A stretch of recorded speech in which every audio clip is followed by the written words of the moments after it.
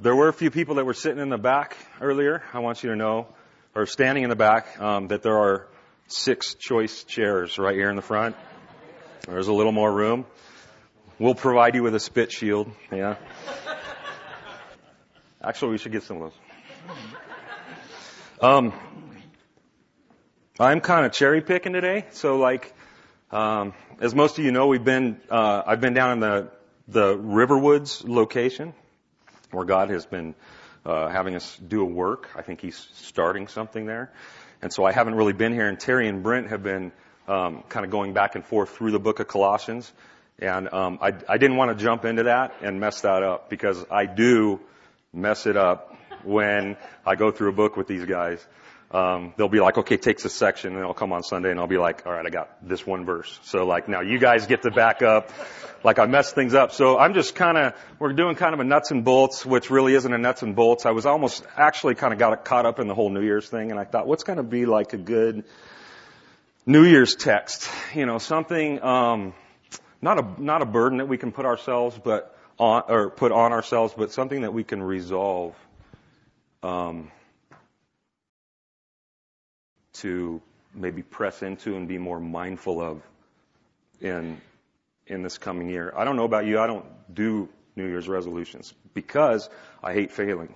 And that's all I've ever done. My whole life is fail at anything I've tried to do. So I try to stay away from that stuff. But I do think it's a good time for us to,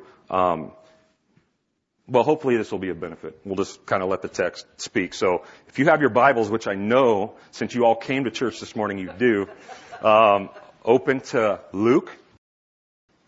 Luke's Gospel, chapter 10. Extremely familiar text. And bear with me because I'm a little froggy in the throat today. So, and we couldn't find the muffler for the little mic. Andrew was up there throwing everything over, tossing the house, trying to find the muffler. We have no muffler. So I don't know what happened. Verse 38. Luke chapter 10. Now as they went on their way, Jesus entered a village, and a woman named Martha welcomed him into her house. She had a sister called Mary, who sat at the Lord's feet and listened to His teaching. But Martha was distracted with much serving. And she went up to Him and said, Lord, do you not care that my sister has left me to serve alone? Tell her then to help me. But the Lord answered and said, Martha, Martha, you are anxious and troubled about many things, but one thing is necessary. Mary has chosen the good portion, which will not be taken away from her. I know you guys are familiar with this text, but just play along with me for a minute. All right? Maybe just clear your head for a minute and imagine that Jesus is coming to your house. Jesus is coming to your house. It's a little stressful. How do you prepare for that? What's the first thing you do? Where do you start?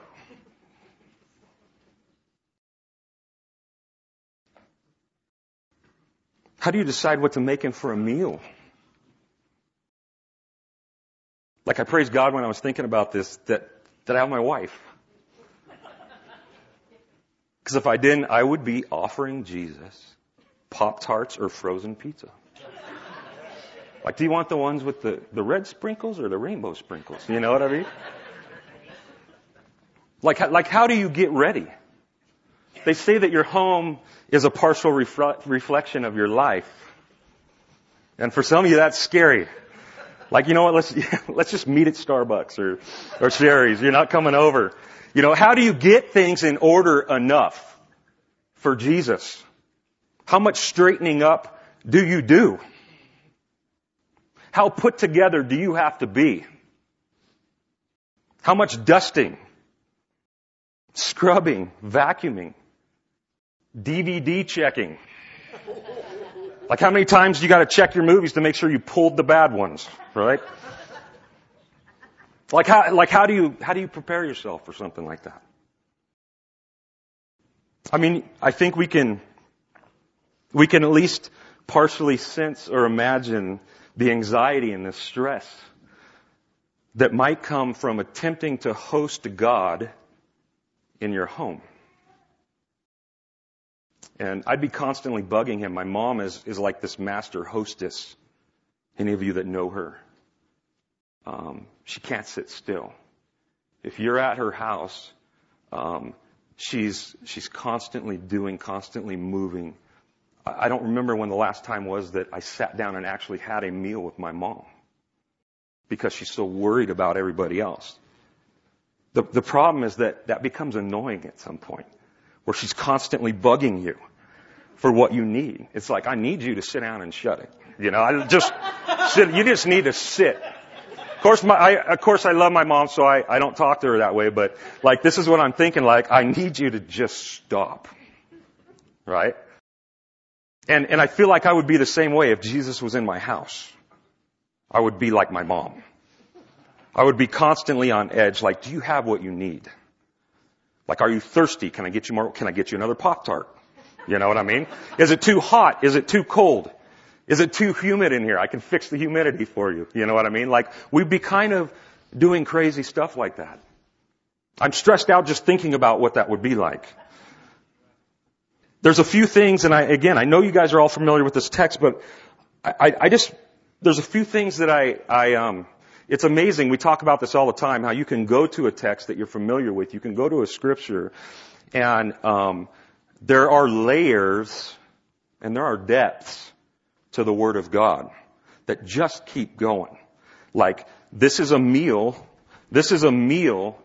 where the plate never gets empty. It just, as things come off it, more things go onto it. And I think that this is probably more of a selfish sermon today, which you guys are used to from me, because there's some things in my Christian walk and my relationship with God that I haven't been doing real well. And so, as I was looking at this text this week, I want to go back to this place where I enjoy God in my life, in my service, in the work that I do, in the output, in a way that I haven't been. You guys are familiar with the book of Revelation, chapter 2, chapter 3, we have the 7 letters to the 7 churches, right? And they're basically like report cards from Jesus to these churches. And the very first one in chapter 2 is to the church in Ephesus. And he starts out with the report being pretty good. He's like, you know what? You guys got some things going on here. Like, you guys know your word well, and you hold to your word well. You hold the truth well. You got these false people over here. You call them out. You know that they're false. I mean, you guys are good theological policemen. But I have something against you. You've left your first love. And I feel like we can get to that place in our doing for God that we can forget to enjoy God.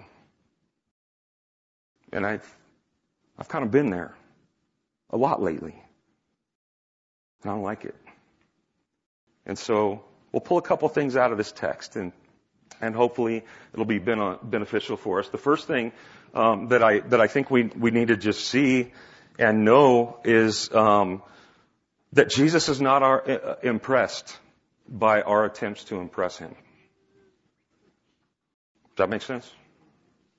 Jesus is not impressed by our attempts to impress him. Other people might be when they come over. But Jesus isn't. So you got Martha's tripping out here. She's bugging out. She's going. She's not doing bad things, mind you. Right? It's just that she's doing things. She's busy. She's, in Jesus' word, distracted. But she's assuming that this is what matters most, is what she's doing. And Jesus is not impressed.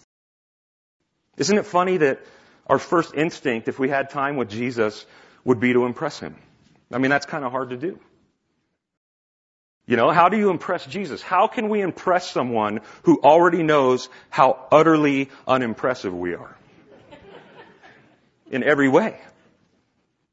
And yet there's this thing in us that says, I can make him like me more. I can make him love me a little more. I can make him bless me more if I do this for him. I truly believe that Martha, bless her heart, is just trying to be a good host. She's trying to make this the best experience for Jesus that it can be. And that's a good thing. But Jesus is not impressed with what she's doing. It's not what's most important to Jesus. But Martha thinks it is. So she gets hot. I think the better word's angry. Which brings us to maybe the second thing that we see in this text. And this is more for you and I, direct application, is that we need to learn to mind our own business. We need to learn to mind our own business. It's possible for us to be so busy serving the Lord that we can actually get resentful at other people who aren't serving the Lord like we are. Ever done that? I do it all the time. You moms, I know, this isn't just a ministry thing. Like, you moms know exactly what I'm talking about. Because you guys are doing things in the house for your husband and for your kids to make sure that stuff doesn't blow up, that we don't even know about, right? But you know. And it probably can feel like you're the only one doing anything. And there's times that even in ministry we can get that way. There's times in this past year where I have been that way. Where I feel like I'm doing and I'm laboring and I'm putting out and nobody sees it and nobody appreciates it. And I'm going, woe is me, because I'm not doing it unto God. I'm doing it unto my glory. And I start getting mad at the people around me. I'll say stupid things like this to myself. I'm sure I'm the only one. Like, this person's just not as serious about the Lord as I am.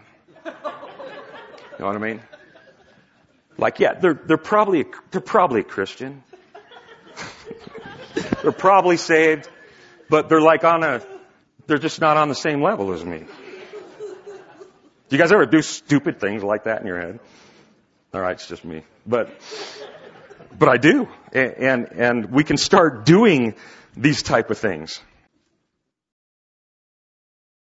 What happens is we get into this comparative mode in the church with others. Not only do we start to resent and get mad at others, but we actually start to resent and get mad at God. And this uglier component is hidden in this text in plain sight. In Martha's frustration and bitterness, who does she file a complaint with?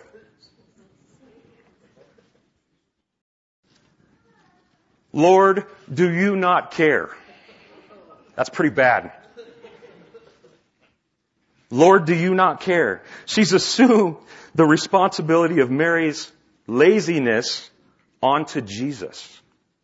When we're working and we're striving in the flesh and self-righteousness, it's easy to get so caught up in serving the Lord that you actually end up resenting the Lord and the people around you, which brings us to what I believe is the actual heart of this text for you and for me today.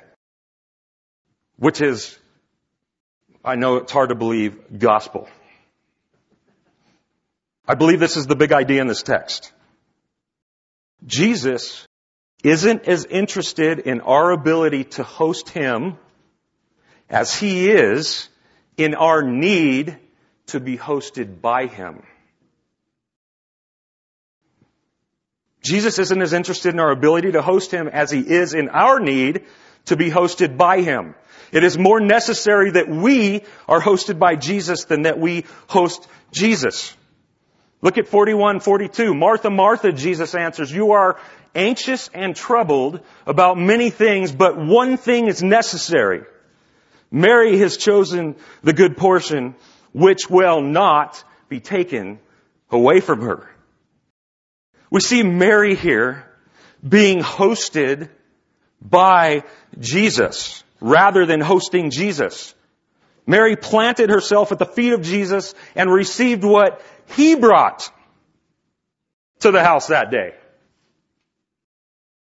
As for Martha, I really don't think that this is a stern rebuke from Jesus to her. I believe that Jesus is addressing her with care and with compassion. He's being kind. I believe this is loving correction that Jesus is giving her. He's just letting her know that she's adding burdens to herself that He hasn't added to her. He's letting her know that she's adding burdens to herself that are unnecessary. How are you doing with this, Christian? Not only is she adding burdens, she's robbing herself of blessing. She's doing a lot and she's gaining nothing. She's exhausting herself, but she's not making any progress. Martha is trading blessing for burden, and she did it by attempting to host Jesus when it was Jesus that was there to host her.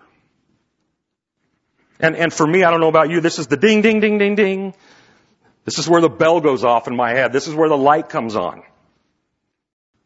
After hours or days or weeks of killing myself and weighing myself down in an attempt to have God like me or appreciate me more or love me more or bless me more. The joy has left the building when we stop being hosted by Jesus in our lives. You're doing everything, but there is no joy behind it or in it. And you're exhausted and you're discouraged. You ever feel like you're laboring in vain?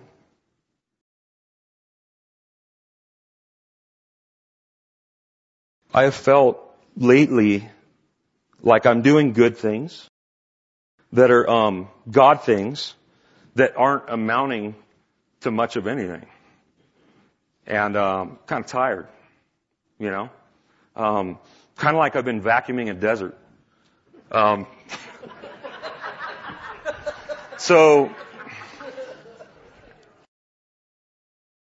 Here's why it's a good one. I used to have this reoccurring dream as a new believer. Have you ever had those dreams?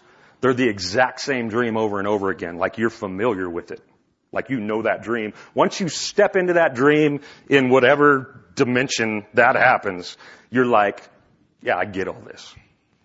I've been here. I know how this is going to go. Well, I used to have this recurring dream as a newer believer where I would be sitting there with a vacuum in my hand and I'm vacuuming. I'm looking down and I'm vacuuming dirt.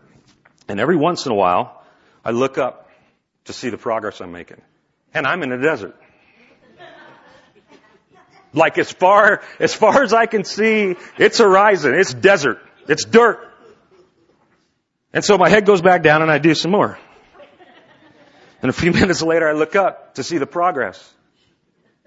Like that's all that I could think about. And I thought for a while, that was like, cause I was getting off methamphetamines. And there's something about like methamphetamines and vacuums. There's like a marriage there.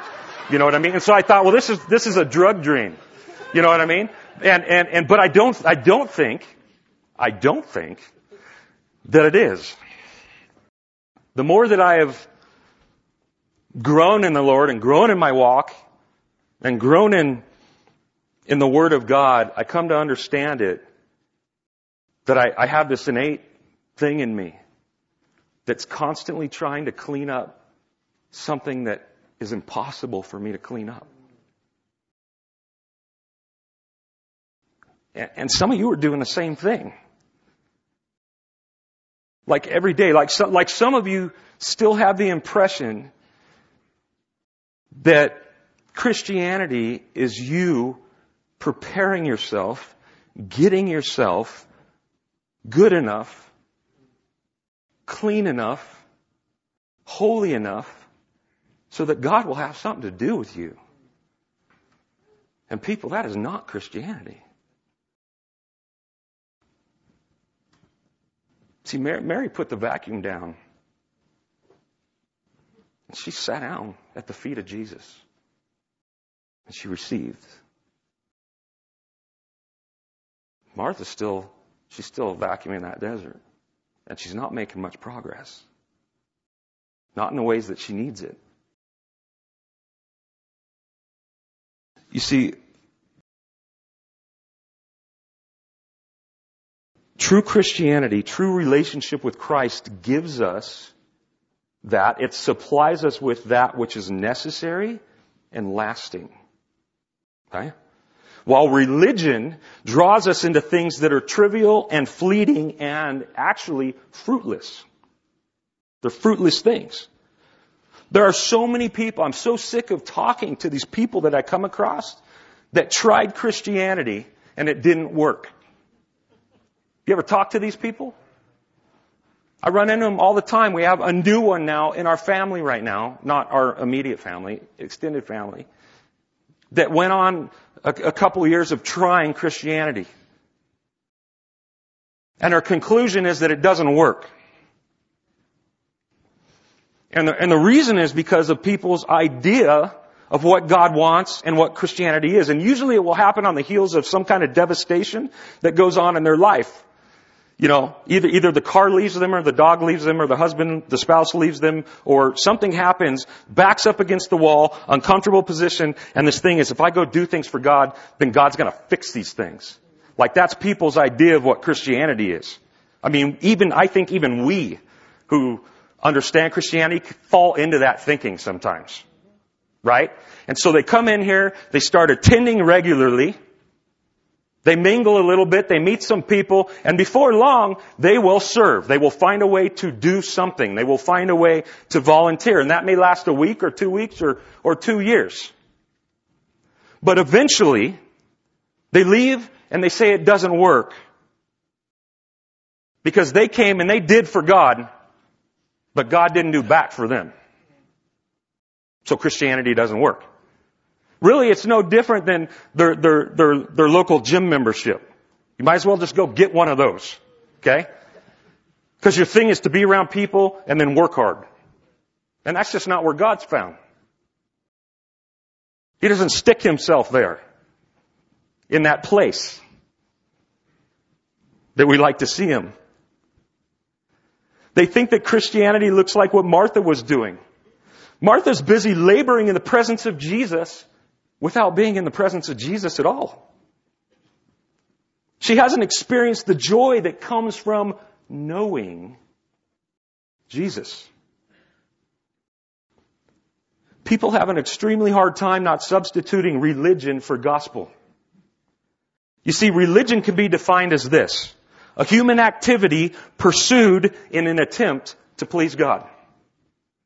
A human activity pursued in an attempt to please God. Therefore, people have a really hard time with being hosted by Jesus rather than hosting Jesus. People have a hard time being served by Jesus rather than serving Jesus. In religion, we hear God say, "Get busy doing for me."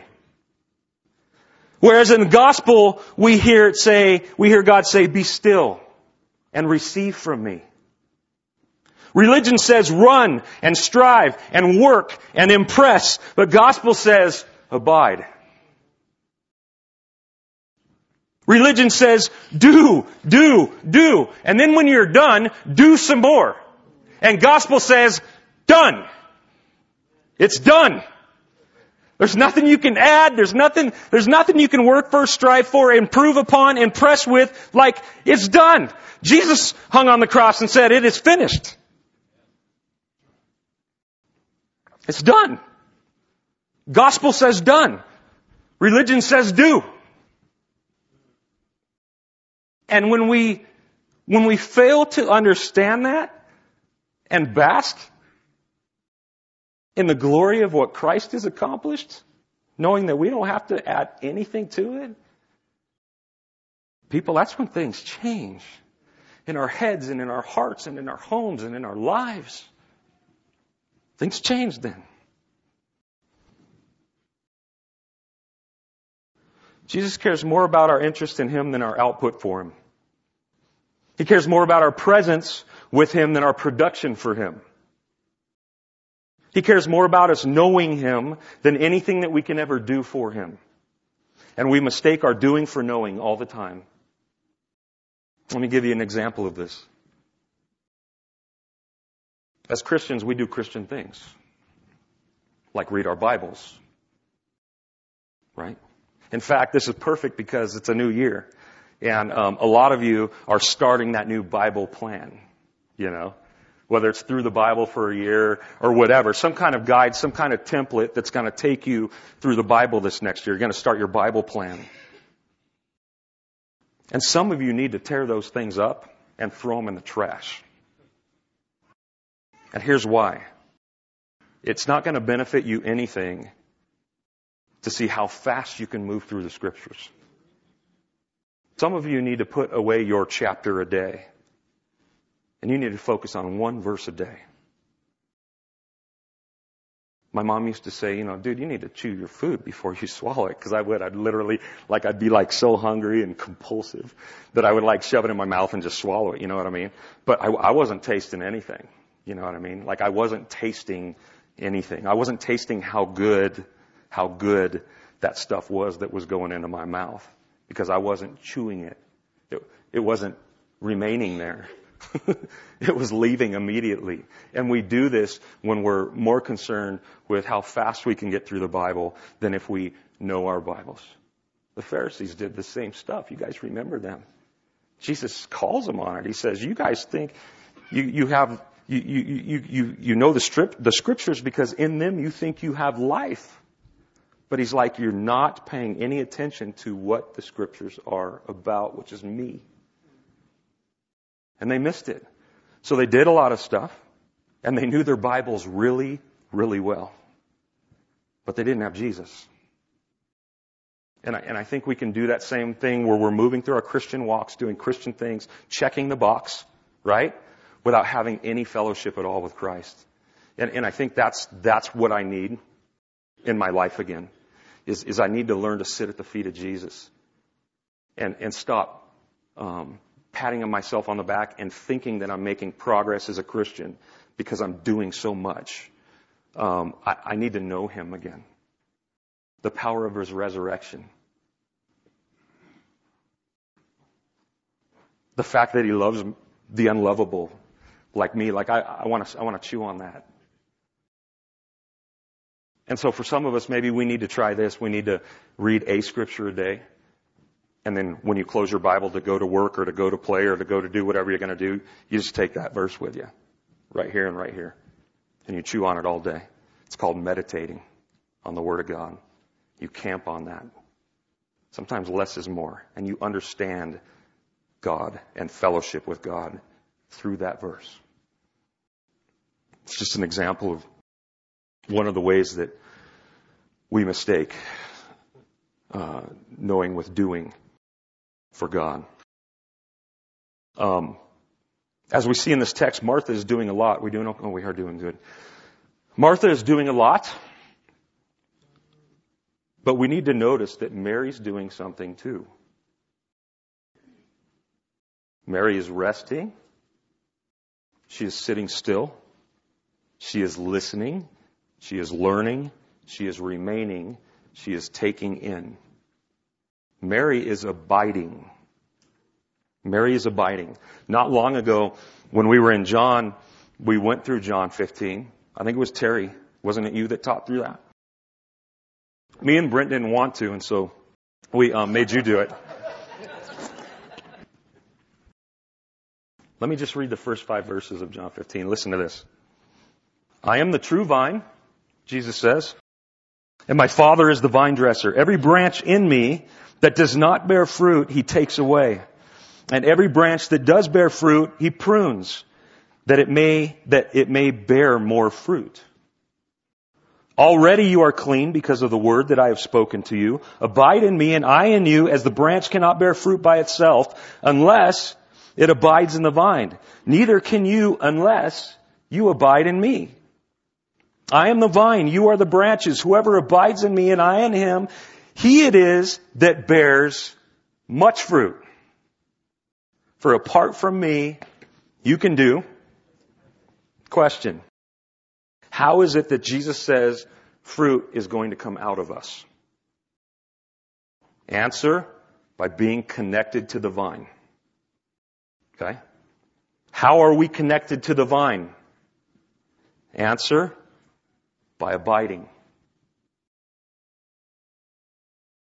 There are a ton of people, even in this room here this morning, that are hanging out in the vineyard, but are not connected to the vine. Doing Christian things without knowing Christ. Do you know what abiding is? It's literally the easiest and the most difficult thing we can possibly do, all at the same time. Okay?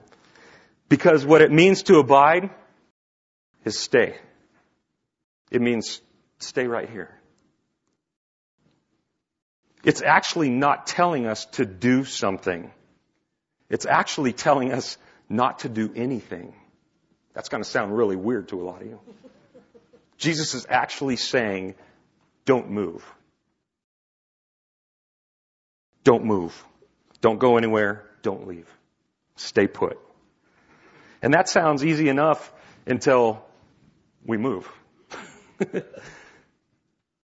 Because that's what we do. You know, just like sheep have this constant tendency to move and to wander and to be distracted by numerous things at any given time. But what Jesus is saying is, if you're in me and you stay put, you're going to bear a lot of fruit. It's actually backwards from the way a lot of us think. Listen to verse 5 again. I am the vine, you are the branches. Whoever abides in me and I in him, he it is that bears much fruit. For apart from me, you can do nothing. This is probably one of the greatest low pressure statements that we have in the Bible. You follow me? Because it kills the notion that we are the ones who have to generate fruit. And we think we are. Jesus is saying, stay sitting at my feet and I'll generate the fruit. I mean, listen to this. For apart from me, you can do nothing. Do you know what the word nothing means in the Greek?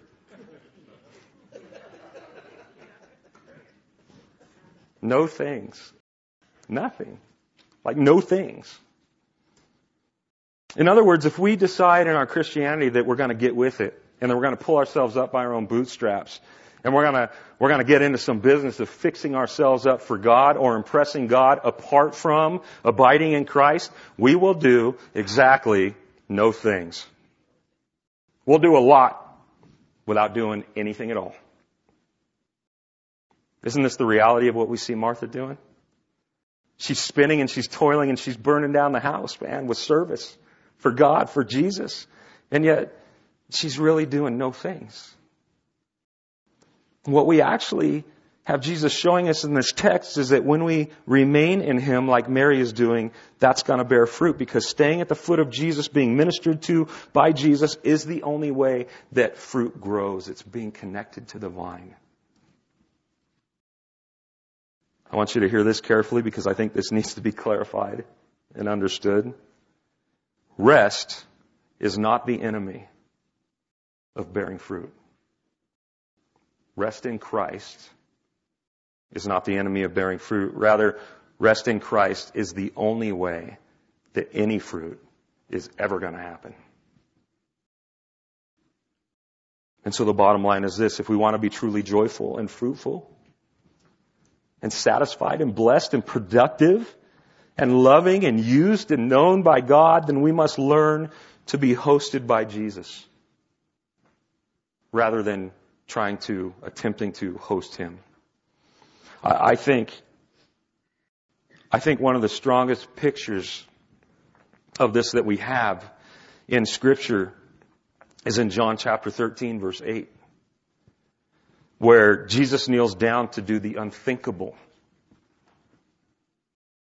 to His disciples, right? He goes down to wash their smelly, dirty, sweaty, disgusting feet. God kneels down to wash their feet. And Peter's immediate response, I swear if we were in his seat, it would be the exact same one. You will never wash my feet. You will never host me that way. You will never serve me that way. And then the bombshell. Dude, like if I don't do this, Jesus wasn't a surfer. He didn't say, dude, if I don't do this, you can have how much? No part with me. If you don't sit still and receive what I'm bringing to you, if you are unable to do that, you can have no part in me. If you do not let me host you, you and I have nothing. That's beautiful. Part of me want to keep going, but I think that we actually just need to leave that right there. What is that saying to you today? What does that say to you today? Because for me, I am tired. I am sick of running back to this religious type thinking that is my default. That when I feel down or I feel discouraged or I don't feel like a lot's going on in my life, spiritually speaking, I need to pick up the slack. And I pick up the weight, I pick up the yoke, and I put it on myself. And what does Jesus say to us? All you who are weary and tired, all of you who are done being weighed down by pleasing God and living righteously and trying to make God like you, trying to impress God, put it down. Come to me. Let me help you take that weight off of your shoulder. Let's just sit it down and never pick it up again. Because what I have for you is so much better. Because it's done. What do? We receive. People, if you're here today, you don't know the Lord, you need to hear this. There will be no excuse after you leave here today if I say this properly. Okay? Christianity is not doing for God. Christianity is that God has already done for you through Christ Jesus. What you must do is believe that and receive that. If you do, you're saved. You're a child of God. You will never be the same. You will go from enemy to friend. You will go from enemy to child. Even better yet. God has accomplished everything you need because you are unable to. That's good news.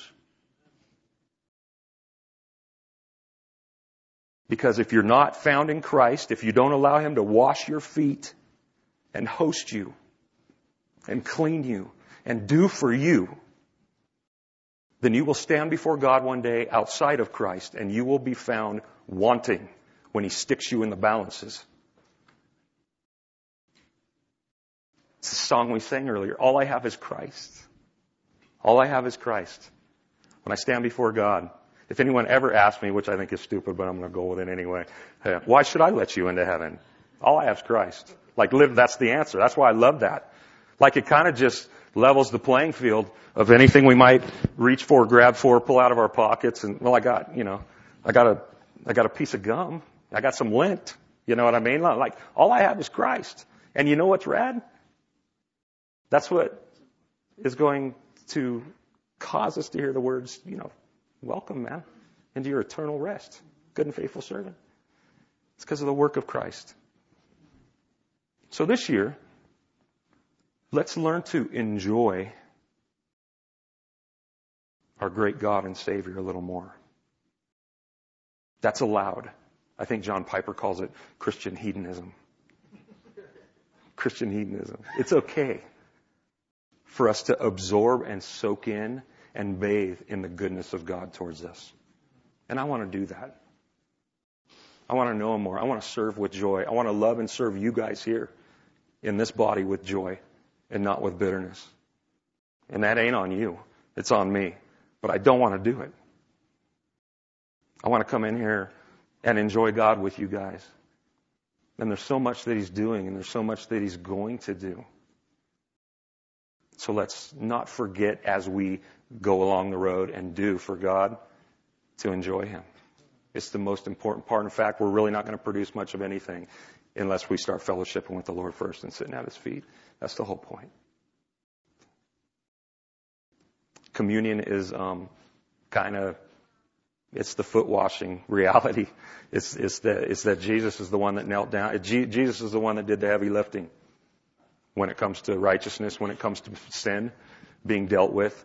Jesus is the one that did the heavy lifting. This is one way right here that He's hosted us, and because He hosted us in death, you and I don't have to die now. Like, that's kind of good news, and that's what this speaks, that all things have been given to us at Christ's expense by a very loving God. And so as you take communion today, we can start right there. Enjoy Him for what He's done. So, Lord, thank You for getting my voice through this, and just thank You for texts, God, that quite frankly just preach themselves. That's what I love so much about Your Word, is we don't need to add anything to it. It is so strong. It is so deep. It is so piercing and convicting, and at the same time, it's so life-giving and encouraging. And so I pray for all those things to mingle together in the hearts of Your people today, so that You will be glorified fully and completely. In Your Son's precious name, amen.